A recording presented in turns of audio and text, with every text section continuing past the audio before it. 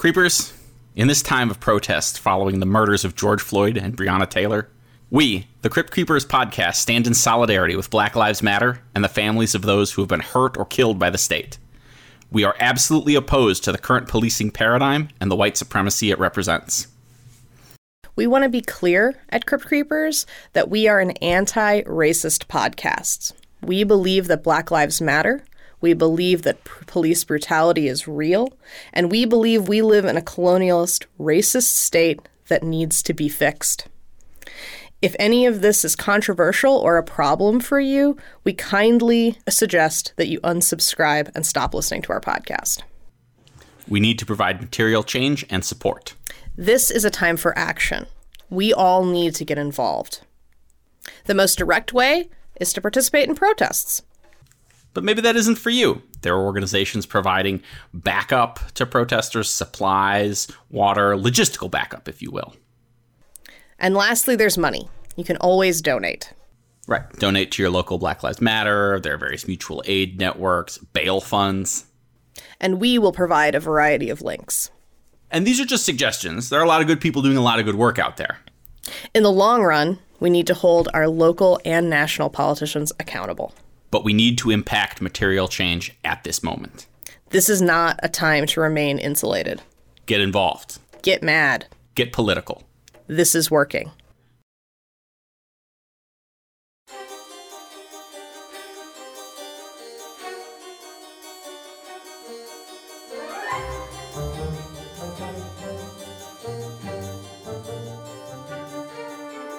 Greetings, boils and ghouls. You're listening to Crypt Creepers, the podcast where we turn tail and run away from the greatest horror anthology of our generation, Tales from the Crypt. I'm Mary Johnston, and this lily-livered coward with me is my brother, Thomas Johnston. How are you, Thomas?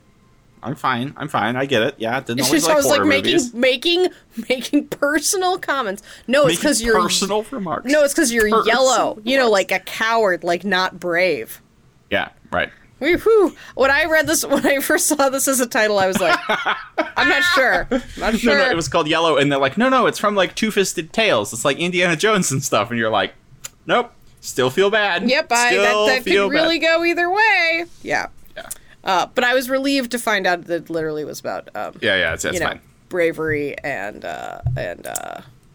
how unusual to have an episode where the title is completely 100% apropos of the content of the episode. I know. I'm used to approaching all the titles with such suspicion that I wasn't prepared. I wasn't prepared for something so straightforward. Yeah, like you kind of think they're all kind of like mid 90s rock band album titles. Mm-hmm. Just sort of evocative. Well, this is a big episode, so we should probably get into it. Okay. Boo. Why?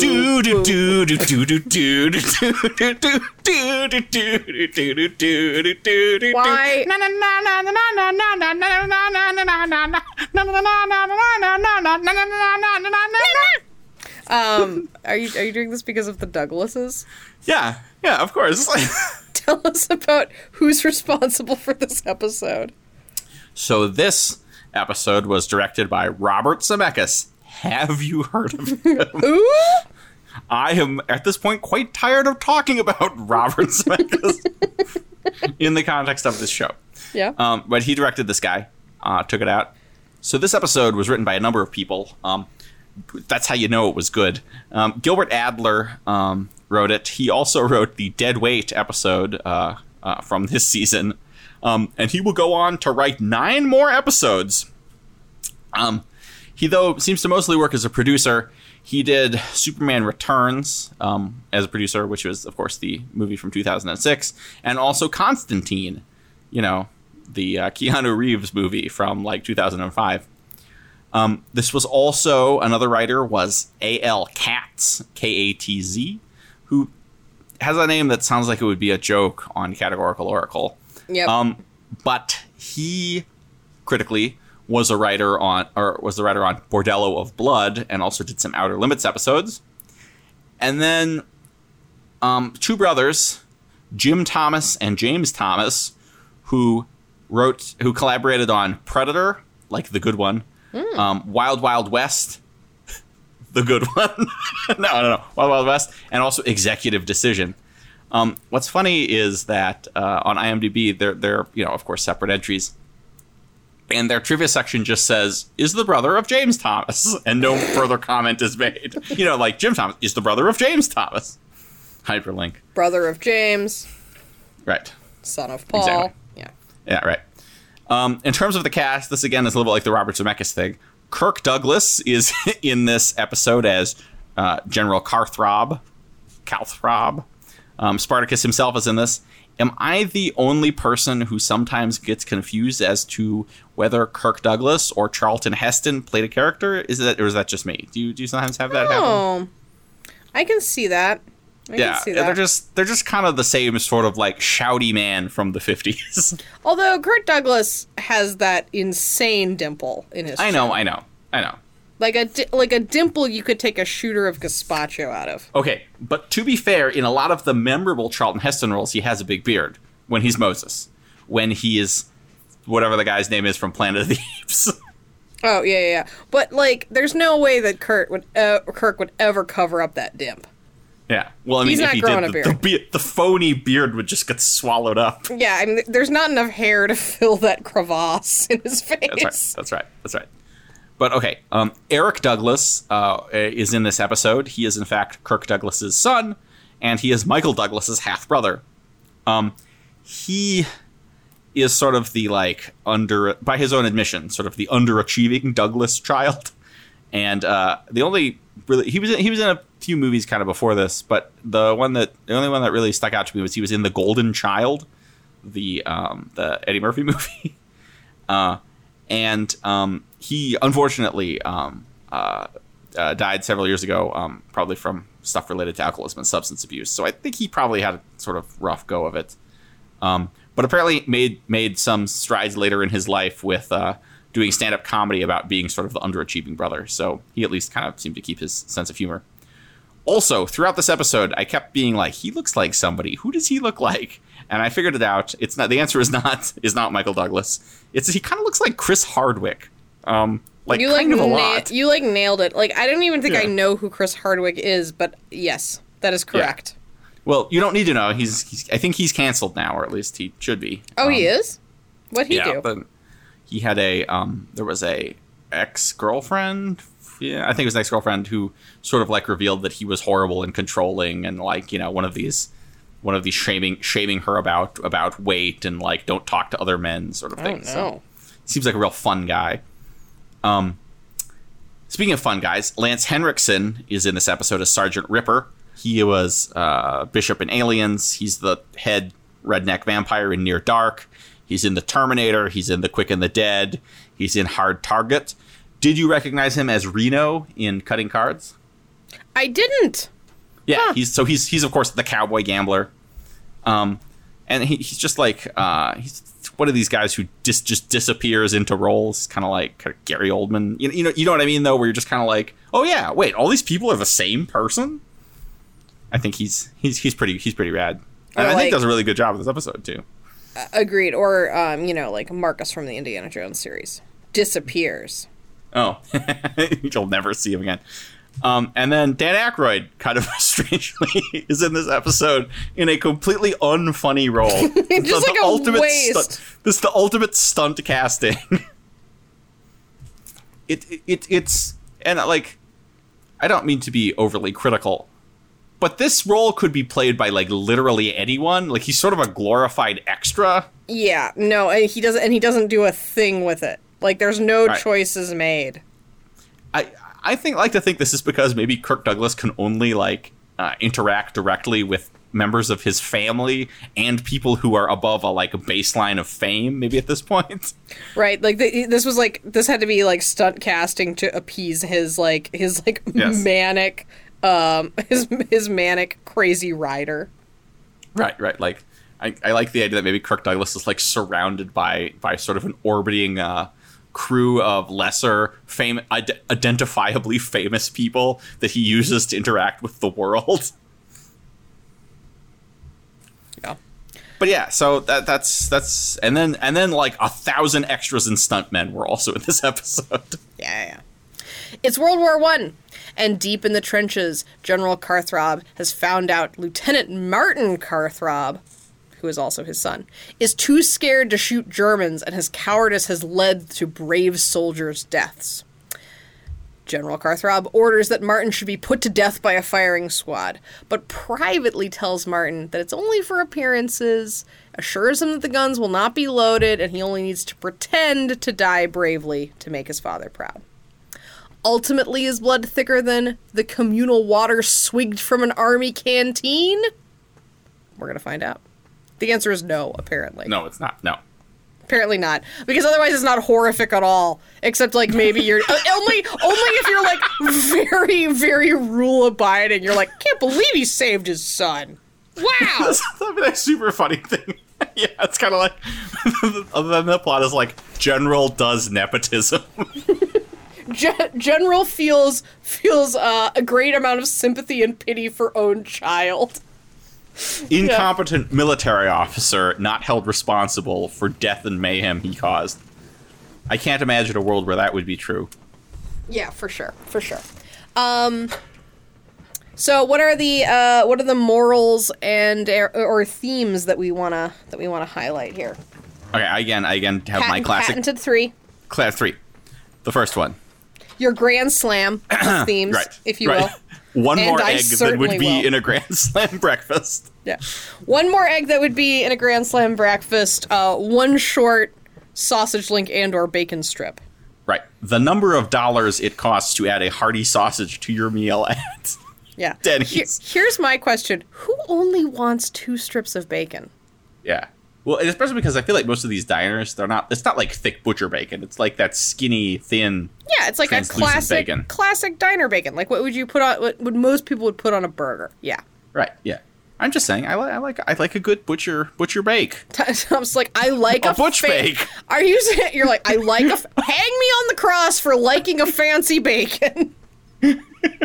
It doesn't even have to be fancy. It's just like eating like 4 pieces at once. I just want a bunch of bacons all mashed together. I want whatever the version of like if diner bacon is fun size bacon, I want the giant size candy bar they only sell in gas stations version of bacon. Stay tuned, folks, because I'm going to spring another question on Thomas Re-Toast in a little bit. Because we're combining breakfast and World War I into one fun slurry. Hit me with your themes. So, okay. My first one is the sins of the father something or another is the first one. Yeah. Fathers and sons and sons. Sons and... Fathers and sons and sins and feathers. Yeah. Yeah, exactly. Yeah. Okay. The second one is the true bravery is being a coward. Whoa! Yep. Okay. Yep. And then also, let's not worry about all those guys that Lieutenant Martin Carthrob got killed by being an incompetent coward. Yeah, for real. Yeah, I mean, like, I think, like, ultimately this is a story about, like, expectations. Oh, yeah. And like, the like, being pushed into things by your distant and uncaring father, and then feeling like he doesn't love you, but maybe you would like to have his approval, but you can't help but be a drunk and get men in your command killed. This entire, like, so this is a tragedy, for sure. Mm-hmm. Like, yeah. I would argue it's more of a tragedy than it is a horror story. Yes. But it's tragedy, and the entire thing is set up because the expectations drove Martin and potentially just perceived expectations drove Martin to join the military when he really shouldn't have, right? Mm-hmm. So he shouldn't have been in this position at all. Lives were lost because he had to maintain those expectations, which are unfair, right? Mm-hmm. And then the father, it feels like his hand is forced to strike his son's death sentence because there's expectations placed on him as a general to do that sort of thing. Right. So that's all. It's sad. And that is why it is tragic, because at the end of the day, none of that stuff is meaningful the same way the familial bonds should be. Like, those are just constructs. Yes. None of this matters more than the fact that, like, they're family. Like, that's crazy. I mean, okay, sure. But also, if like, hear me out here. If the because he doesn't sentence his son to death, he just allows the military court-martial to proceed and sentence his son to death. So if the normal punishment for what his son did is death, then I mean, like, yeah, this is why you should not be your own son's commanding officer. Yeah. But all things being equal, is it just that, like, the tragedy is that he does not engage in nepotism and in fact provides this fig leaf of a lie to try and, which might be it's monstrous, I guess, because Martin, like, realizes it's a lie at the last minute, and then is cartoonishly blown out of his boots. Yeah, sort of a rare misstep in the sort of visual language of this episode. It's true. That was silly. I do, the way he finds out is because his father drops his gaze, which I think is like, ultimately is to show that his father is a little bit of a coward too. You know?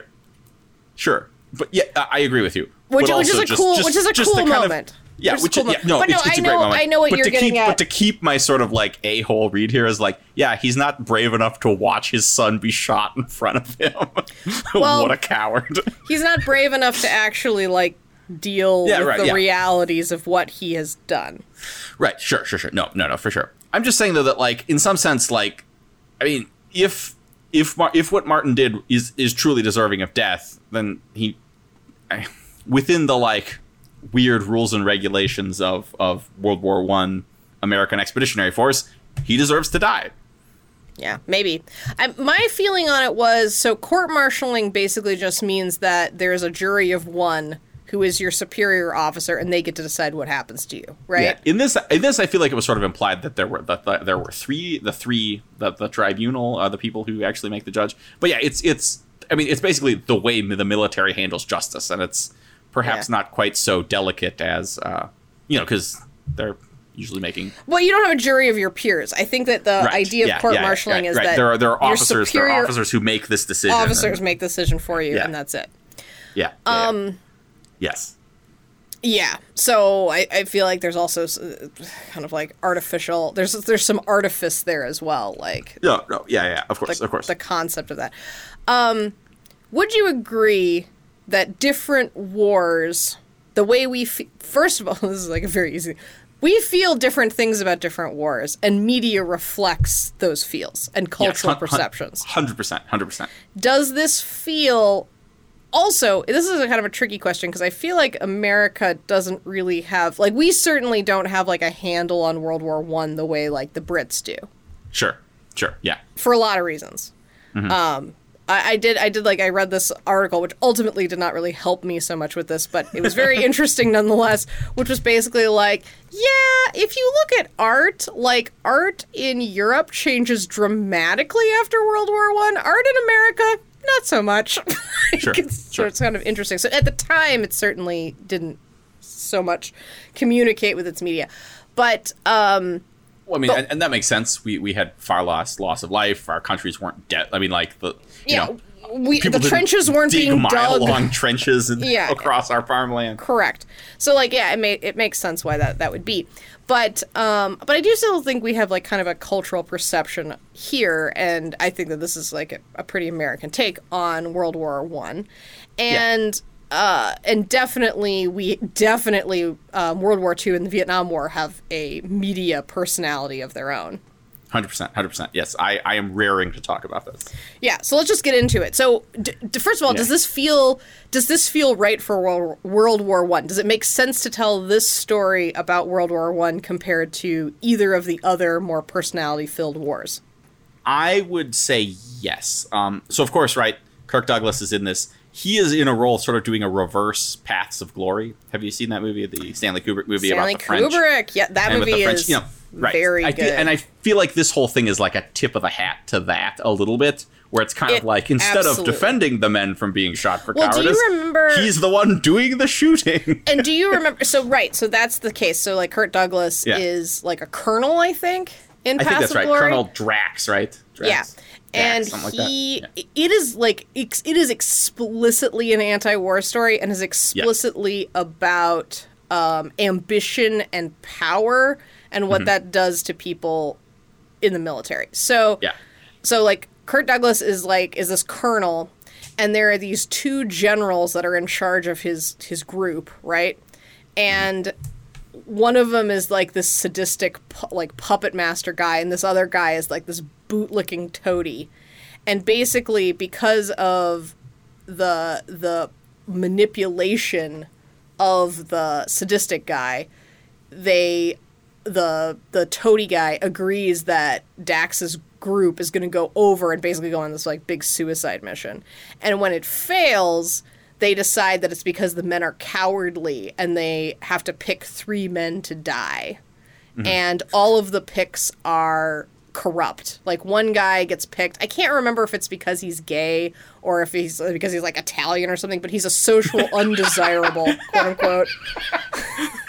Is he gay or like he's Portuguese? I mean, who knows? I don't know. Yeah, I don't quite remember that, but he's like a little too Greek acting. If he's picked, and then like another guy is picked because he recognized the toadie's cowardice in the actual moment of going over the wall, so he has to die, right? Sure. And then the third guy is just picked at random because they don't know how else to pick. Like, they can't make a choice, and they pick the guy who's like won like multiple honoree for bravery, and then.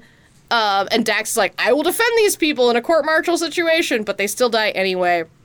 And it's just all about, like, how, like, troops are viewed as disposable pawns to their generals, and, like, everything about the situation is unjust and unfair. And, well, like, when the first group gets totally decimated, then the generals want to, like, order the artillery to shell their own trenches to make the guys get out. And, like, it's, like, the bleakest thing. Yeah, it's very good. Really it's very good. Like, if you really wanted to have a whiz-bang time, you'd watch this and then Dr. Strangelove back to back. Oh my gosh, I've never thought about that. Would be a heck of a double bill. Yeah, but like they communicate, I think, really well with each other. Paths of Glory is early Kubrick too. I think it precedes Spartacus. Oh, I don't know. I think he did this movie with Kirk Douglas or he did Spartacus with Kirk Douglas because he worked with him on Paths of Glory. I'm going to confirm that. Yeah, look it up. Yeah. So anyway, but no, so I think, so right, with that in mind, World War I is like usually like framed as the sort of the proverbial like lions led by donkeys, where like the men are brave and they're like swarming around like ants and like they're using tactics that are bad or they're being put in impossible situations. I feel like this is the ultimate suicide mission kind of war because it's not heroic, it's just like terrible. And we have enough sort of like emotional and temporal distance from it that we can be like, yeah, and everybody, those people at the top were just terrible and they don't know. You think about like the way that they show,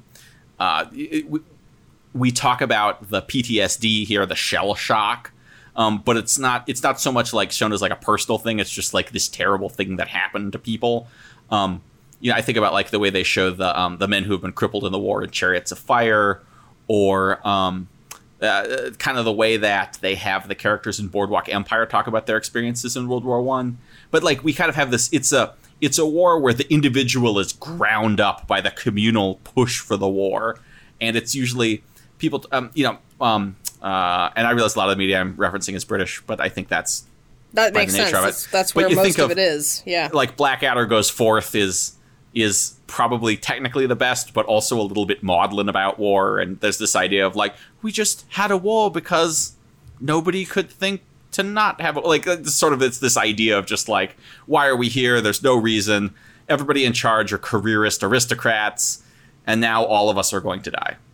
And in the most brutal way possible, because even though like, of course, guys were like blown up with shells and stuff, but like it's like the war where people are just like shot in mass with guns and machine guns, or it feels like that's the kind of war it is.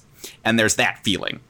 And then I think there's sort of a through line here. World War II is like the last good war, right? It's the last time we had for Americans, that we had a war where we're like, no, we're definitely the good guys and there's no moral ambiguity here.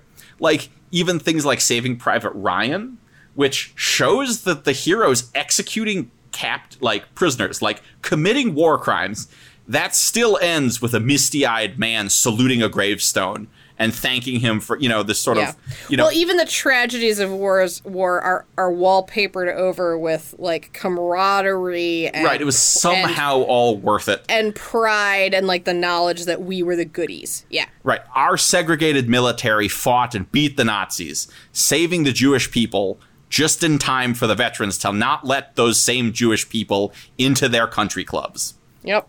It's that way. But it's sort of everyone pulling together love of country. It's the individual subsumed to the collective, but in like the good way. Right? And we have all these larger than life generals, all of whom we think were great. We never talk, like, you never talk about like Patton as being this like weird careerist glory hound, or how Douglas MacArthur like was kind of lost touch with reality and was a complete egomaniac, and how he wanted to utilize nuclear bombs in Korea, and how Harry Truman had to sort of relieve him of command. Like, we never talk about that. They were just all geniuses, and everything went great. And even though Patton slapped that guy who had PTSD in the movie, it was all worth it. And then we have Vietnam, which is like the war where suddenly it's like okay to not be on board with it. We get to question it. The individual becomes more paramount. Like, how do you feel about this war? And it's so much a feeling and a genre that even stuff that is not in Vietnam is about Vietnam. Like MASH, right, is supposed to be during the Korean War, but it's definitely about Vietnam. And Catch-22, which was written before Vietnam, also has that Vietnam feel to it, where it's kind of like, what are we even doing here, man? So in this, I think you get sort of an individual versus the government. But also you can have the horrors of communism. So you have like totalitarian government too. You have a big interest in PTSD. What is the individual soldier's response to the war, to the terrible things they are made to see and do? And then you kind of get this idea, which I think is kind of neat and maybe a little bit precious.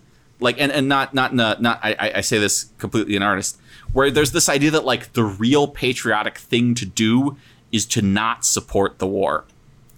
And that's such a vanishing thing in our culture. Like, yeah, that's not being on board. That's not a thing post 9/11, pretty much. Right. And that's why I think so. Right. So I think the Vietnam War era continues on through, through the 80s, where we have like suddenly it's about, you have like movies about Navy SEALs and macho men shooting up things, but we still sort of have this skepticism about military adventurism, maybe. And then 9/11 happens, and now we're in the War on Terror era, which I think is its whole era of film. I would submit we have things like American Sniper and The Hurt Locker as examples. Zero Dark 30 is kind of like that. Whatever that goofy Afghanistan movie where the guys are riding horses and calling in airstrikes and stuff. And I think there's this obsession with operators, with the competent individual. All of our soldiers are hyper competent, almost supermen. The troops are good. The government is, don't worry about it. The government is not bad. It's just whatever. It's almost a non-entity. Yeah, right. We have, the individual has become the totality of the war, such that we have to show things like, how did Chris Kyle feel about 9/11? And on the other end of the political spectrum, and these guys are not fictional, but I think sort of still in this sort of pop culture understanding of the war. Pat Tillman, right, the football player who was killed by friendly fire, and Bo Bergdahl, the guy who like wandered off deserted or wandered off his parts. The subject of Serial Season 2, which nobody listened to because it was too boring. Right. But all of this, it's what did they think? What were their feelings? It's never like, we never talk about like, what are the systems that made us get here? Or you might wonder why we're even stuck in here. What was it that caused? No, it's just about the guys. What did the guys do? How did they feel? What happens to them? We also somehow usually the guys are underdogs, which is hilarious when you think about like what the stakes are and how the war on terror has been waged. But frequently it'll be kind of all of us Navy SEALs are surrounded by 1 million Taliban. We sort of have that feeling. We culturally, I think, kind of have that feeling too, where we just feel like we're surrounded by enemies all the time, and almost like that's maybe useful to someone in charge of us. Mm-hmm. But I think we see this as sort of a move from a steady continuum of the collective to the individual, and I think you can slot different war movies in there. That's really interesting. I guess had always written off a lot of because like we're not even really yet, no disrespect, and I certainly have not. I am very interested in war films. I am very interested in war media. I have not really engaged with the current war media to I haven't done my due dill, right? Sure. But I have kind of always written it off as being sort of in the World War II chest beating, like, Sure. patriotism parade. But it didn't occur to me, World War II movies are always about buddies. They're always about, like, and there's always, like, some guy who's, like, sort of like an angelic figure who dies, and it's very sad and things like that. But it's There's always some dude whose name is Brooklyn who's from Brooklyn. yeah. They're very Stand By Me in that way. Like, it's like a group of men that you get to know and, like, you feel for it. But you're right. Like, the other movies, that is a marked difference from where we are now. Now it seems to be more about, like, specific individuals and individualism, which is weird. Yeah. Which is really weird. Like, maybe it's tapping into some of the loneliness of this, which we inherit from the Vietnam War films. Vietnam War films are almost entirely it's always about, like, a guy or well, or, like, it's about, like, groups, but they don't have, like, it's a rejection of that camaraderie. Because they are people who are getting systematically dehumanized by what they're experiencing. And it's sort of weird that also something I notice about World War I movies, and maybe it's because of trench warfare in general, but I think it also has to do with the trauma of it. So the trauma of World War I is definitely about like the troops are good people, but they're treated like they're nothing. But it's the trauma of being cannon fodder, right? And like watching, I mean, most of my exposure to World War I is through World War I poetry, which I'm very into. And there's like poems about like this guy, like kind of like coming to terms, like the existential dread of being in a situation while you're also watching like the guy who was standing next to you 3 weeks ago up in a tree slowly rotting because he was thrown there by a cannon. Like, ugh. But what's interesting about World War I is that very rarely do they address directly the enemy. Like, the enemy is almost an unseen force, generally. Maybe it's because they're all in trenches for most of it, like most of the action. I remember there's that movie, what's it called, Noel? About the Christmas truce, where like all the soldiers like came out and played soccer and stuff. Yeah, for Christmas. Pretty much the only time guys are just like, we're just doing our jobs, man. Industrial human slaughter. Pretty much the only time we talk about the enemy. I was going to get to that. Is that Christmas truce story? Like that's when we talk about like these people meeting face to face, and I assume it has to do with the fact that like there really wasn't like they were embedded in their own countries. Like there was no like small town where you can go and meet a girl who's from the opposite side. Like that stuff is very, very World War II. Because you're all very fortified Vietnam. And dug in. Yeah, and Vietnam is like entirely about alienation of Americans who are so used to being like dominant, being in a space that they can't have any control over. But like, but I think that maybe is why a lot of World War I media turns back in on itself towards its commanding officers, because like, they are the people who are telling you to go out and get shot by a bunch of faceless people. And instead now in our in the current war on terror movies, we have to draw the enemy as being this big force and like really detail them out, because then we direct our hatred towards them, right? Sure. And right, like the audience, unlike I don't think anybody who's alive now remembers when Franz Ferdinand was shot, right? But everybody, everybody above a certain age remembers 9/11. And so, you can identify with the soldiers because they have the same lived experience that you do. Right. Unlike World War I. But like the historical difference and things like World War II, we come out looking pretty good in the historical context, such that certainly to the extent that it becomes like a kind of like a gotcha thing to be like, did you know that really, we were doing oil embargoes on the Japanese and like goading them into war. It wasn't quite what you think, right, and that's an amazing thing. But for the most part, we were we were on the side of the angels for the most, right. Even the quote unquote very bad thing we did, which we definitely did, like dropping nukes, people are like, well, they had to do that to end the war. It had to happen. That's what had to happen. And you're like, well, Right. I mean, we did them a favor. That is like one of the worst things that can happen in war, right? Well, and to be fair though, that is also a decision that we have owned as a country, as a people, as a nation. This isn't like, we still people still fight about to what degree atrocities happened in Vietnam, to what degree, or even stuff like, did the hippies really spit on the troops when they came home? We got to make sure that never happens, even if it maybe never happened at all. Yeah. It's still too raw, which is an unusual thing to think about given how far away it was actually now. Yeah. We still haven't really reckoned with it, I don't think. I think it was just I've studied the Vietnam War in an academic situation, and like I've taken classes, and I think it was just nobody was prepared for the amount of real media coverage. Sort of like Vietnam is sort of like our World War One, like World War One, except World War One was weird because like the media really didn't from what I can tell, the media really didn't cover it, and so instead you would have these soldiers that like could conceivably go home and have like Sunday dinner with their families, and then go back to the trenches again. But the reality and the atrocity of war was forced on the people to a degree that we had not before. Right, and we were not prepared. We were simply not prepared for it. The civilians weren't prepared for it. The government wasn't prepared for it, and the troops weren't prepared for it. And it's like this big open wound that's never healed up. Right.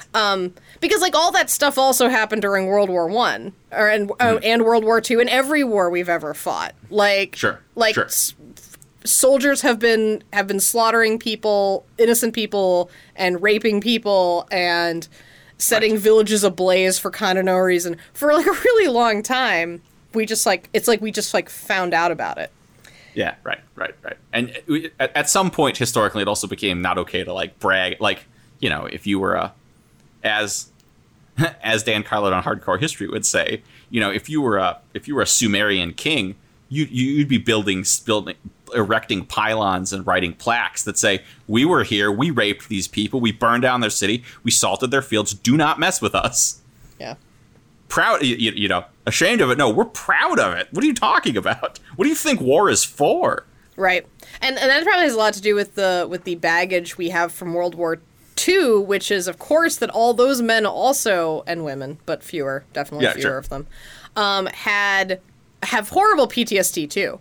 But like there was no like, because we were the goodies. Right. There wasn't really the room for that dialogue where you can be like, well, you know what, actually it was really horrible like watching people I knew and cared for die. Sure. It was really horrible the fact that I had to kill people. So we kind of like wallpapered over it, and then so I think that wallpaper, we thought that was the soldiers and the government certainly thought that was what was going to happen with the Vietnam War as well, and then it didn't happen, and it was like this big betrayal almost that we weren't allowed to be the winners. Mm-hmm. Yeah, right. Which almost makes you wonder: is that in fact the generation that's mad that everyone didn't get a trophy? I don't know. Oh man. Yeah. No, yeah. I horrible. No, but yeah. Anybody who any person who is a soldier, like, they have to do horrible things, and it's awful. Yeah. It's chilling to think about. Combat veteran. Sure. It's chilling to think about. Sure. So anyway, sure, this feels like World War I media, although as you ably point out. Although also, this seems like exactly the kind of story you would have to tell about World War I, because this would feel really out of place for World War II. For Vietnam, it seems a little bit earnest. World War I also feels like the perfect war for when people would be like shot by firing squad for cowardice. Like the bad stuff we associate with Vietnam is not this. It's corruption and the rotting of the human spirit and becoming like hedonistic monsters. Yeah, becoming like monstrous. Yeah, right. The horror, General Kurtz. Right. Yeah, exactly. And nobody involved in the war on terror would ever run away because they're all double Army Ranger Navy SEALs. They're also like wearing like 70 pounds of equipment. They can't run. Right. All that arm. But even stuff, we have to believe that our operators are hyper competent. So they would never run away. We certainly would never shoot anybody and even the way like the whole Bo Bergdahl thing is handled, like who is somebody who is maybe the closest thing to a modern day sort of like shot for cowardice sort of case that you can imagine. Yeah. For sure. All right. Just one other thing. We also, do you remember 10 years ago? No, do you remember in the relatively early days of the Trump presidency when Donald Trump had to take some phone call about with a bereaved family of I think it was a SEAL or something who died doing some, like on some sort of like off the books government mission in Africa. And he accidentally, or he said something like, well, he knew the risk. He knew what he was signing up for to them, which is the thing where you say the quiet part loud by accident. Yeah. I think as our military becomes more professionalized, like the theme of this year. Right. Yeah. And I think about that because I think about now, if we want to be overly dramatic or like English majors writing papers, what about the way we talk about the troops like in the last couple months when essential workers become troops? You go to a hospital, they have signs outside that say stuff like healthcare heroes work here. Mm-hmm. And the people who are providing medical care in subpar conditions, they don't have the PPE they need. They don't have the tools and equipment they need. But we also say, what do we also say to them? We say, well, they knew the risks. They knew what they were signing up for. Because I guarantee you that when you're in nursing school, nobody tells you that maybe you're not going to have appropriate masks and you will be expected to fight a viral pandemic that no one really understands. They did not know what they were. And no soldier knows what. No serviceman knows what he's signing up for either, like that. Well, and why did Trump say that to those people? Like, what is the purpose? Because he's a thundering dickhead. He's a thundering dickhead. But why? Okay, but also why? Yes, 100%. But why do we say that about healthcare workers? Why do we say that about grocery store workers? Because we know that it's very possible that they're going to die. Yeah. And we want to feel better about that. We want them to we want to pretend that everybody in this situation who is putting themselves very directly on the line of fire has come to an existential place where they are okay with their own death. Like that they have like transcended it. So when they die, we don't have to be too sad about it. That's crazy. Right. I think that's very apropos because the last thing I want to talk about is, with all the hullabaloo that's been happening in our cities. I don't know if anybody's noticed.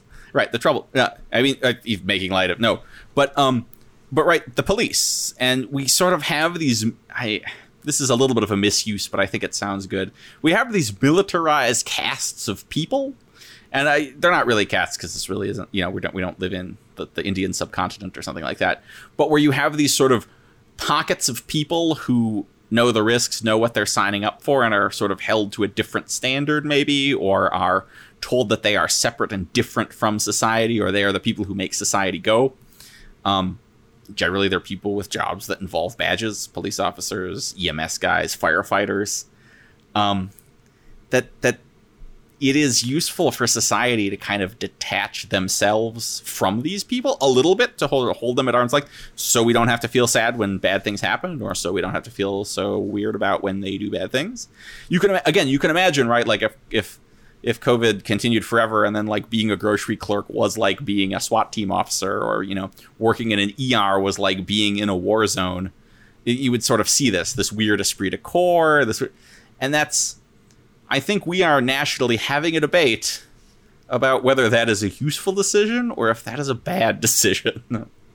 That at least explains why people are getting so upset about it. Sure. Like, because that is a useful tool to a lot of people in power. Mm-hmm. To be able to be like, well, they knew the risks, and excuse themselves from feeling feels about the fact that they have caused another human being to die. Right, and also that you can give those people orders. They knew the risks. They knew the job when they were signing up. Bust this man's head open. You know what I mean? Like, right? Like. Yeah. or where it's like, you know, it is not safe for anybody to grocery shop unless you work for Instacart, where you knew the risks. And I mean, I'm not trying to make light of it, but you know what I mean? Where it's kind of like, no one should be out grocery shopping right now because they might get a disease, unless it's your job, in which case it's fine because you knew you're trading your time for money. Yeah. Hop in that store. You know, get in there. Everyone needs a mask unless their job decides they don't. You knew the risks. Yeah. It's just rough. It's rough. It's hard. It's a hard state of affairs. Yeah. I don't know. I mean, like, I think that anything we can do to remove those societal tools that consistently conscript people to put their butts on the line to benefit the ruling class is a good thing to do. It's a good thing to do. Like, we only stand to profit if they lose in this regard, right? Yeah. And also, if we stop thinking about grocery clerks and police officers and medical professionals as a kind of a big specialized group that it's okay if they do bad things or they do good things. We really only do the bad thing for cops. Maybe some medical professionals, but mostly cops. Well, yeah. Then we can sort of start to get around this whole, well, they're good guys, but they're just bad apples, because then truly we are just dealing with individuals and humans, right? Right. Yeah. You're right. I don't have to, as a designer, sit down and be like, now I know you might have worked with some bad designers, but like, we're mostly good. We're mostly good. I never have to do that, even if people have worked with bad designers before. That's accepted. Sure. Yeah. That's accepted. And I think if people in professions, jobs, whatever, don't feel like they are separate from society, but rather are integrated and part of society, also helpful. That's helpful too. That's also why you see, I feel like you see this in like history professors talk about this all the time. The way we transition from a conscript to a volunteer professionalized military, and just like the way that changed it. Vietnam was the last time we had draft, and so suddenly it sort of was everybody's business, as opposed to, again, a hyper competent force of professionals. And you're like, well, I mean, they're just doing their job. It's fine. Yeah. Which, never mind that a lot of our military is driven there because of poverty. Right. Yeah. No. And isn't that the insidious trap, right? You know, right? We do have a draft. You're not delivering pizza. You're not delivering pizza because you think it's super important during a viral pandemic to make sure that cheesy goodness is delivered to people who need it. I mean, maybe there are people who feel that way, but for the most part, you're just doing it because you need the money, and that's why the whole "you knew the risks" is such BS. Yeah, you're like, no, you trapped me with capitalism, which is also true. Like, honestly, what we've done to the military is basically deciding, we're like, no, there is a draft, but it's just that if you're rich, you never have to worry about it. Do you want us to pretend that we're going to pay for college for you? Yeah. Do you want us to pretend that that your family will always be taken care of? Whoops, they won't. Yeah. So I have a question about this episode, all of that, actually. Sure.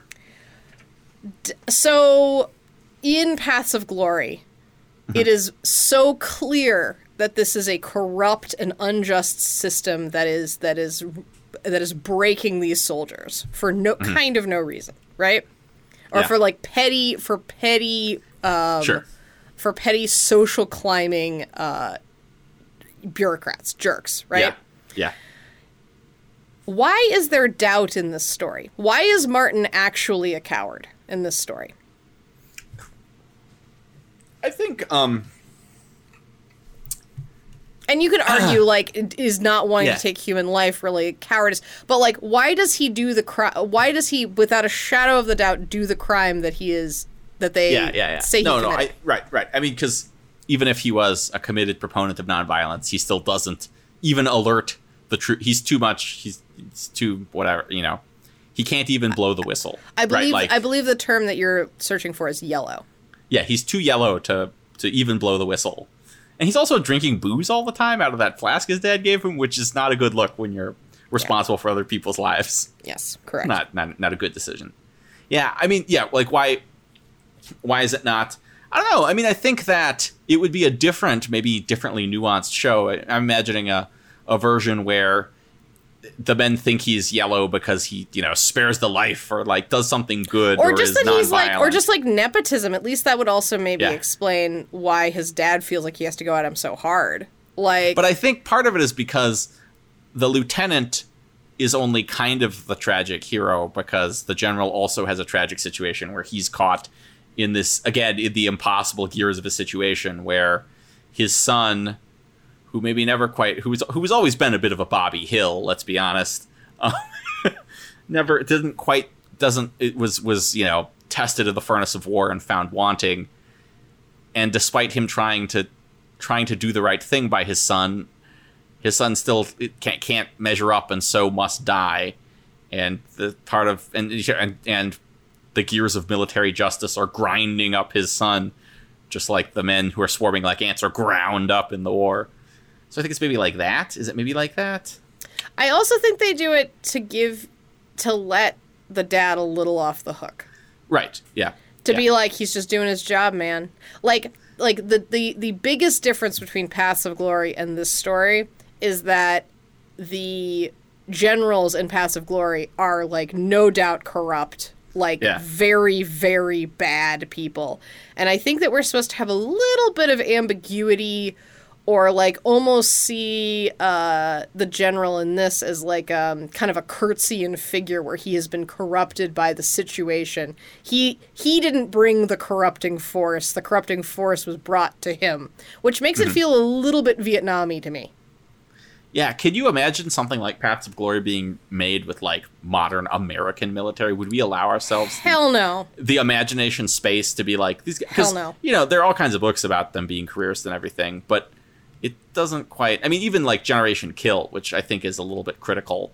It's still mostly just like, yeah, the generals, they just care about numbers, and they don't know what we're doing down here. It's sort of they're just kind of like remote corporatist figures, not. Because, I mean, it's been a while since I saw Paths of Glory. Isn't there a point at the end where Drax kind of brings down at least one of the bad generals? So the toady general, the puppet strings pulling general, is not the one who decides that the men need to be fired. So the first Troop A goes out and gets shot up, and most of them die. And then Troop B is the one that were like, we're not going out there. It's a suicide mission. And the toady general puffs up his chest and is like, you guys are going over there or we're going to shoot you. Like, you have to go out there. And so at the end, Puppet Strings general, who arranged all of this, right, like is just as equally culpable, is basically like, I'm going to let you swing, little toady general, because you were going to shoot your own men. And who does that? Like, that's bad. Right. And he leaves, and it's revealed that Puppet Strings general thinks that Dax, like, defended these men and, like, set all this up so that he could take that general's job to make him look bad. Yeah, I thought there's, like, this weird, like, deal with the devil thing where they're kind of like... There's that was pretty smart of you to pretend you cared. Would you like a promotion? There's a George Bailey, Mr. Potter Spindly Little Spider speech that happens. Yes, absolutely. Between Dax and the bad general, the main bad general, the mean general, the meanest of mean generals. But then, of course, it's also to show that there's also no camaraderie between the generals either. Like, they're willing to let each other swing too. So it's like a double. Like, they're that bad. Doubly awful. No, I don't think that we would have that again. I think that we feel much safer. And I do this too, where I'm like, people are racist, but also systemic racism is like way bigger deal. I think that we more want to like go hard at like the military industrial complex of it all, and be like, it's just like a way for people to make money, and like want to like blame the system. But like at some point we have to put someone's boots to the fire. Like who are to quote Mrs. Love, like the Sweeney Todd, if there's a boot in your face, there's a foot in that boot somewhere. Like, yeah. No, I think you're right. It's weird. We are quite cynical about the like very, very zoomed out picture, but as it gets more and more zoomed in, that it's surely a reaction to Vietnam, where it's kind of like no, the war is bad, the soldiers are good, the troops are good, and then it kind of becomes the general. But then it bleeds into like the CIA agents are good, the civilian military contractors are good. Yeah. So then it just becomes this like nebulous, like the war is bad, but like humans aren't bad. Humans are all good.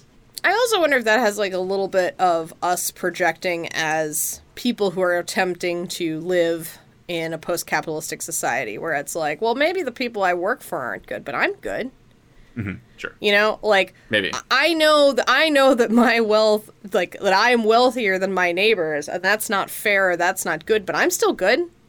I'm just a cog. Everyone wants to just be a cog in a big machine. I was just following orders. Words that nobody who has ever done anything wrong has ever said. Correct. Or like you'd be like, well, you know, like my elected official, he's not doing anything I want him to do, but I believe he's a good guy. Yeah, like, yeah, right. What a cool guy. Like, just no. get out there and vote. Vote, citizen, vote. Yeah. All the American electorate knows is get tear gassed, beaten with stick, vote and die. Eat a hot chip and die. Eat hot chip and die. Yeah. Yeah. Yeah. So I think that the coward to kind of like wrap up. Yeah. I think that the cowardice element of this, and like the fact that it's very true that Martin is a coward and like does cause other people to die, has to do with allowing the general to be a little bit more of a sympathetic character, which feels which makes this like which makes sense considering this is made in like, you know, the early 90s. So we're still reckoning with Vietnam, right? So I think that's where that comes in. And actually, like a movie that doing a different kind of movie where it's about this general who is maybe like completely concerned with appearances and is willing to basically falsely throw his son onto the fire for his own career ambitions or to not be disgraced in front of the men, would be a kind of a rad story. That's just a different rad story. Yeah, that feels very Catch-22 to me. Yeah. Catch-22 also deals in those kinds of issues. Can you imagine if Heller like wrote a book about Vietnam? Like, what would Oh my god. You know what I mean? Like, think about like that World War II, you know, but it's like giant mess. What happens if what if he saw worse? Although, you know, again, we already said all the wars were bad anyway, so probably it would be just the same. Yeah, they all do have their different. I mean, it kind of depends on where we are culturally. They probably would be a little bit different, but sure. I think the atrocities of war have always been the same. I think that how we deal with it and the people we send to war and all those things do change, and that does make it all. And that, my friend, makes all the difference.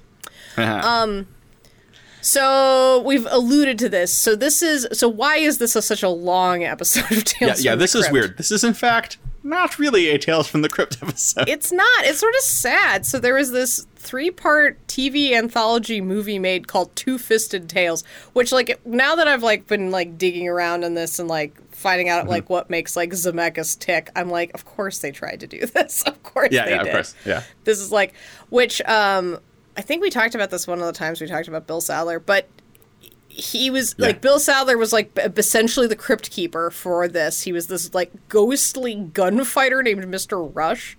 Sounds so good. It sounds pretty great. And he was like the host, and he would like come in, but apparently like nobody, I mean, it released as Two-Fisted Tales.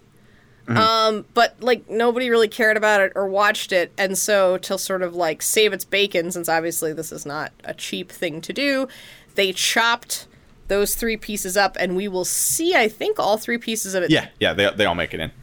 Right, and I think that the next 2, the last 2 are in the upcoming season 4. So they did this as like the season finale and then move forward, which is really funny to think about for like a TV show. Like, can you imagine now the way that TV shows are done? Can you imagine if someone was like, "Yeah, your finale, no, you don't get to do it. We're just gonna stick this like weird little thing in as your finale." Yeah, I mean, actually, what would happen is this thing would just be like released directly to Netflix or something. Yeah, they just shop it around. To streaming. They just shop it around forever until they got their pound of flesh. Yeah. So was this? Do you know? I don't. Was this supposed to be like a backdoor pilot? Was this? I mean, was the plan to try to do like what if Tales from the Crypt, but with manly, like sort of a war comics or what if it was war comics and cowboy comics? Yeah. Yeah. I think so. Maybe. It definitely was like put together as a movie. It was shown as like one big piece. I got you. Sure. I don't know. Like if that was something that was like done, if these were like pilots that were shot and then it seems unlikely since they're not all the same length. Yeah. I was just wondering if the idea was this is the longest one. If the movie does well, will we make a TV series? I mean, yeah, probably. But like definitely. I mean, like I know that Brad Pitt is in one of the other. Like I think he's in the King of the Road episode. It's coming up. Like so, I think this was probably seen as sort of like a favor to Tales from the Crypt, which was like, you know, we've shot these like glossy. I mean, this looks way better than most episodes of Tales from the Crypt. And actually, we didn't even talk about it, but I think the sort of introductory sequence before we know any of the characters' names, just sort of Sergeant Ripper making his way across this World War I battlefield, is it's beautiful and brutal, and like the guy, he keeps looking for the lieutenant, and the people he finds keep being dead bodies, and then the guy points and his arm gets blown off, and it's crazy. I mean, it's not like Saving Private Ryan where it apparently can credibly like, you know, trigger things in people who have seen it. It's not like that brutal or anything, but it is. You could definitely are like, whoa, this is definitely a movie. There are more than 10 people on the screen. Yeah, crazy. But what is it about men I feel like what is it men in Hollywood of a certain age at basically being like, but what about Indiana Jones? Can we make Indiana Jones happen? Yeah. No, it does make me feel a little bit sad that that there wasn't just like basically Indiana Jones that is Tales from the Crypt. I would have watched this. Yeah. Although this feels a little bit different. But Tales from the Indiana Jones. And I don't know if this is true just because of how it shook out and it got added to Tales from the Crypt, so they were like, of course it is. I mean, like, to me, Two-Fisted Tales implies that it's gonna be, like cowboys, gunslingers, we got this ghostly gunfighter, so there is like a little bit of like magic and horror, I guess. But they say it's a horror anthology. So, and this story is tragic, but I don't know if I consider it necessarily horrific. What do you think we're supposed to find horrific about this story? Yeah, no. It's not. Or at least when you think about the comic book roots for it. Like, right, like a father having to watch his son executed by firing squad is horrific. Mm-hmm. You know, in the having men step on landmines and like blown into pools. Your guy points in his hand, you shoot off. Like, by any standard, of course, war is a horror. War is changed with Joseph Conrad, stuff. The horror. Yes. Right. But no, this doesn't really feel like horror. This is kind of one of those like maybe communicating with the sort of like in a much more serious and po-faced way, sort of the catch-22, the like people war puts you in situations that are utterly impossible to navigate in a moral and correct fashion. Sort of that sort of thing. This totally does seem to be like it would be a war comic. I don't know that it is based explicitly on a comic book, but it feels like it is of that genre. Mm-hmm. So no, I don't think this isn't horror. Yeah. Like you could kind of just gussy this up a little bit, and probably that would just be mostly marketing. This could be a drama. This is about the ultimate family. What would you? It's kind of like what do you do when your son does a crime? Do you help him, or are you on the side of justice? Yeah, no. You could definitely kind of push this in sort of like a Thornbirds direction for sure. The general says anybody who's a coward will be shot, and then the only person who's a coward is his son, his own son. Come to find out, right? Yeah, I mean, like it's like the horror. Like I keep referencing Joseph Conrad, but the horror in Joseph Conrad, the horror is like the heart of darkness that lives within all of us. That is the fact that we profit from other people's pain, right? So, like, the general's priorities have been and humanity has been so warped by war that he would rather put his son to death to save his own face and his own reputation than, kind of like bow to more typical moral codes, which are to protect the ones you love, right? but again, also, like, it is weird that we're in a situation where what we basically see is that his lack of nepotism is maybe bad. Because, again, what his son did, at least within, I'm not an expert on World War I military law or anything, but it kind of seems like, based on what we're given to understand, is like, if anybody else did this, they also would be put to death. Right. It just seems like he's almost just like, I am fair. I'm trapped. I am trapped. I am fair, but which will make you not like me. But yeah, right. Yeah. Yeah. Such is my devotion to the my new family, which is the military. That my actual, I think it might just be so complicated that. So I don't really. To me, this does feel a little bit like 3 pounds of sausage in a 5-pound bag. Like. There's really, this is like, it's 40 minutes. This is double the length of an average Tales from the Crypt, and not that much happens. Yeah, no, yeah, it's a little bit overinflated. There are, the general and his son have kind of the same conversation a couple times. You could start this from the scenes in the trenches. Mm-hmm. And, like, you don't actually need the thing. Like, I thought that the whole, and I left it out of my recap for that reason. I thought the whole thing where he's like, Dad, I don't want to be in the military anymore. And he's like, well, son, you got to do just this one more. You got to go on one more mission. Well, you got to do one more big score, and then you can retire. But you can do it from the boat. You can do it from the rear. Like, it's just like weird. It's just like weird. You don't need any of that. The beautiful and horrible introductory scene with all the great practical effects and everything. You don't really need that. Although all you would have to show is that his son is a coward there. And then that it screws up the offensive, and then it. You could just make that communication mission be like you could end at that. And actually, it might be kind of nice if you had some ambiguity of whether or not he is a coward. Right. Yeah. That might make this stronger. So I think this could fit in 20 minutes easily. Yeah, I think so too. And I think it would be a little bit snappier. Anytime Dan Aykroyd talks could just be cut out. Can just go. Yep. It is fun. Okay, it is fun at the end, though, to watch Dan Aykroyd swan around with a sword and give orders to a firing squad. What it made me realize, he does that thing, right, where he's got that sword and he's, like, swanning around and he has to do that little march, and then he gets to the end of his marching and he needs to turn around, you know? And the way he turns around is like what I would refer to like a modern dance jazz step version of like how a military it's very dancey, and I laughed when it happened. I would recommend going back and checking that out. Like, there's just like a little bit too much of a kick and a flick of the ankle. It's really wild. I bet that was done completely in earnest, but I also bet if there was like actors commentary and he was on there and somebody pointed out, he'd be like, "No, that was on purpose. I was doing comedy there." Yeah, I was trying to like add a little bit of levity, but like levity. We're about to shoot this guy to death, but I thought maybe a little kick heel turn would be good. Yeah, but like I've seen Blues Brothers. I know that's how he dances. I mean, come on. What if the original credits were not the normal closing theme, but instead Dan Aykroyd in World War I military dress singing Rubber Biscuit? Oh my gosh. That would be great. He's like doing that. Oh, Ricochet firing squad. He's doing that move where he jump ropes over his own gun. Yeah. Yeah, that would be great. That would be great.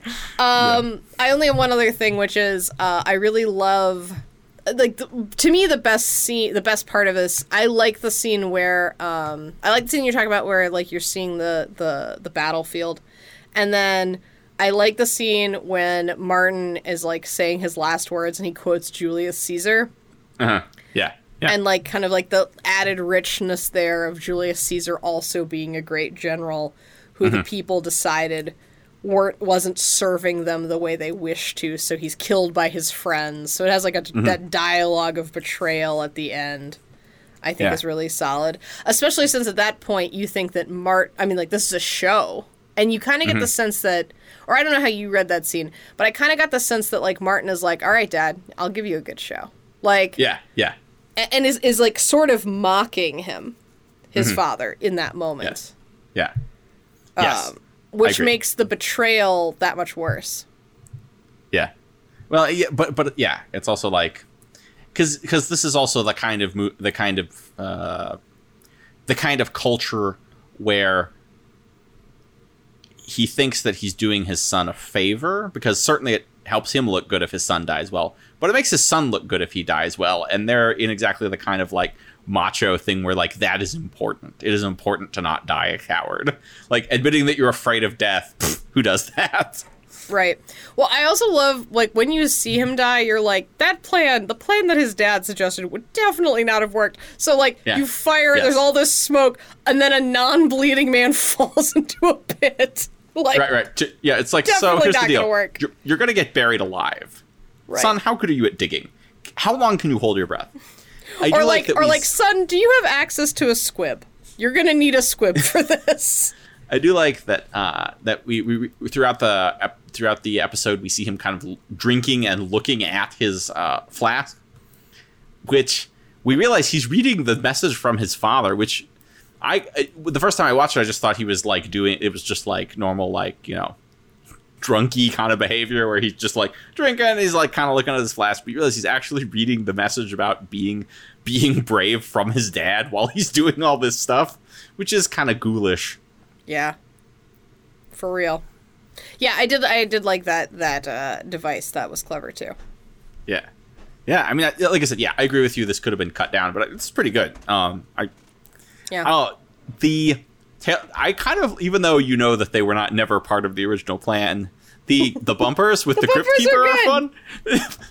He looks pretty great in a little World War I helmet. He looks good in a World War I helmet.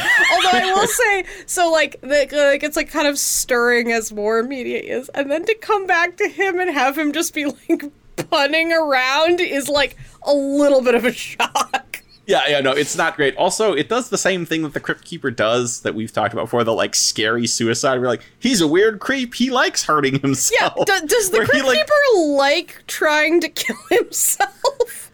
Yeah, but where his weird firing squad machine. Yeah. It kind of took a little bit of the piss out of that episode. It's He was like, oh, okay. We have a solemn meditation on duty, cowardice, and the inhumanity of war, and then the Crypt Keeper shows up and pulls a lever that shoots him with 4 rifles and laughs. Don't worry. We're about to see a leather Muppet completely a leather Muppet ineffectually commit suicide in a gleeful way. Don't worry about it. Yeah, for sure.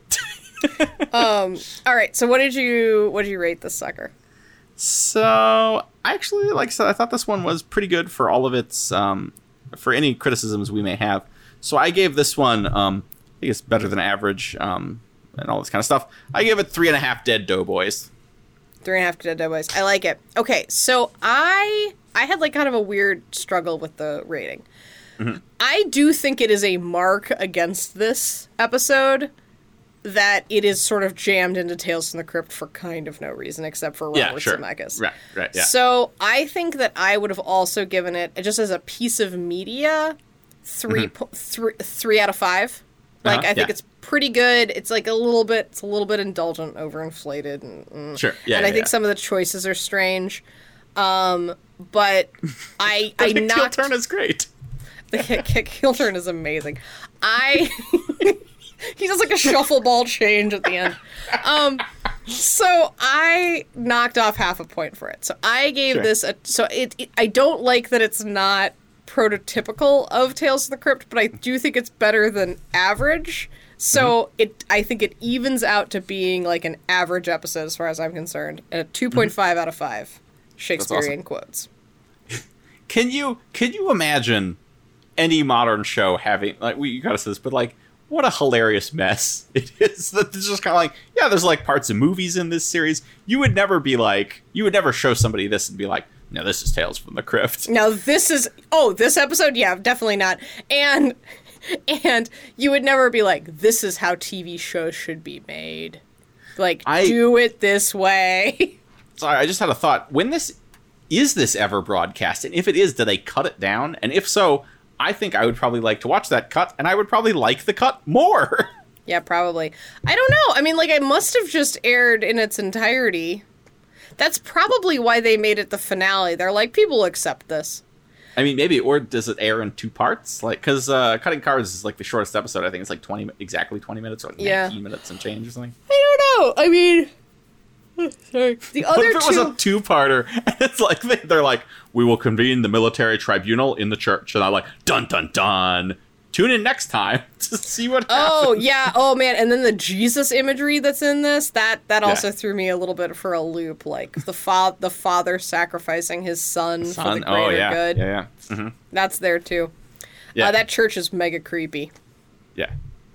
It also actually, has the. And maybe just because of Kirk Douglas, a lot of these sets kind of reminded me of Sword and Sandal movies in that there's just like, and now we're in this weird catacomb. Where are we? It's because Don't worry about it. They're generally like beautiful and lush, but also clearly phony. Like they have that weird soundstage thing where you can tell that like what's outside is just more indoors. Right. It's the lights. It's like you stumbled into a Garden Ridge Potteries florist section as the outside. Yeah. Yeah. But that's kind of fun because it feels a little bit old Hollywood. Yeah, and you got Kirk Douglas. Well, it's like feels right. It feels good. And the People's Choice, Dan Aykroyd. Yeah. Also, the most famous Douglas. The not at all miscast. Dan Aykroyd. The not at all just like waste of casting. Poor Dan Aykroyd. Surely do you think he did this to like pay for some expensive ghost hunting equipment or something? Probably. Do you wonder if he UFO, was like some rare UFO artifacts? Do you think he was like, I'm gonna try? He's like, this is gonna be my entree into dramatic roles. Maybe. Could have been. He doesn't have given enough to do. I realize I don't know when Nothing But Trouble came out, so I don't know where this is vis-a-vis Nothing But Trouble. Oh, Nothing But Trouble. Oh my god. Anyway, it has no connection to the Tales from the Crypt universe except for this, but maybe we should watch that too. Yeah, I could talk about Nothing But Trouble for a long time. I could talk about the judge's nose for a long time. I could talk about those weird white sausages that they eat for a long time. Yeah. It's so gross. Like, it's such an upsetting movie. All right. So a shaggier than normal outro. Yep. So, but don't worry, because next time we're in for a bloody good time. We're finishing out, kind of taking a pause, a powder in between seasons, and we're going to treat ourselves to a little trip to the flicks to see the second official Tales from the Crypt movie, Bordello of Blood. And I'm sure it'll be really good. Yeah. Oh, yeah. As someone who pretends that he has not watched the movie multiple times. Thank you, listeners, for listening to a extra special, extra-sized episode of Crypt Creepers. A little bit shaggier than normal. Please check us out on Apple Podcasts, Stitcher, or the platform of your choice. Remember to subscribe, rate, review, if you so choose. Shop us around. Tell your family. Tell your friends. Tell your son who you've condemned to death. Be sure to visit outrageousmechanisms.com/crypt-creepers to check out our shows and also find some other good stuff from the Outrageous Mechanisms network. Till next time, kiddies. Lieutenant Calthrob took aim at greatness, and with a father of his caliber, it should have been easy. Too bad he was a bit gun-shy. Caused a bit of a career misfire. Guess he was just a dud. My son's a lemon. Get it? He's yellow.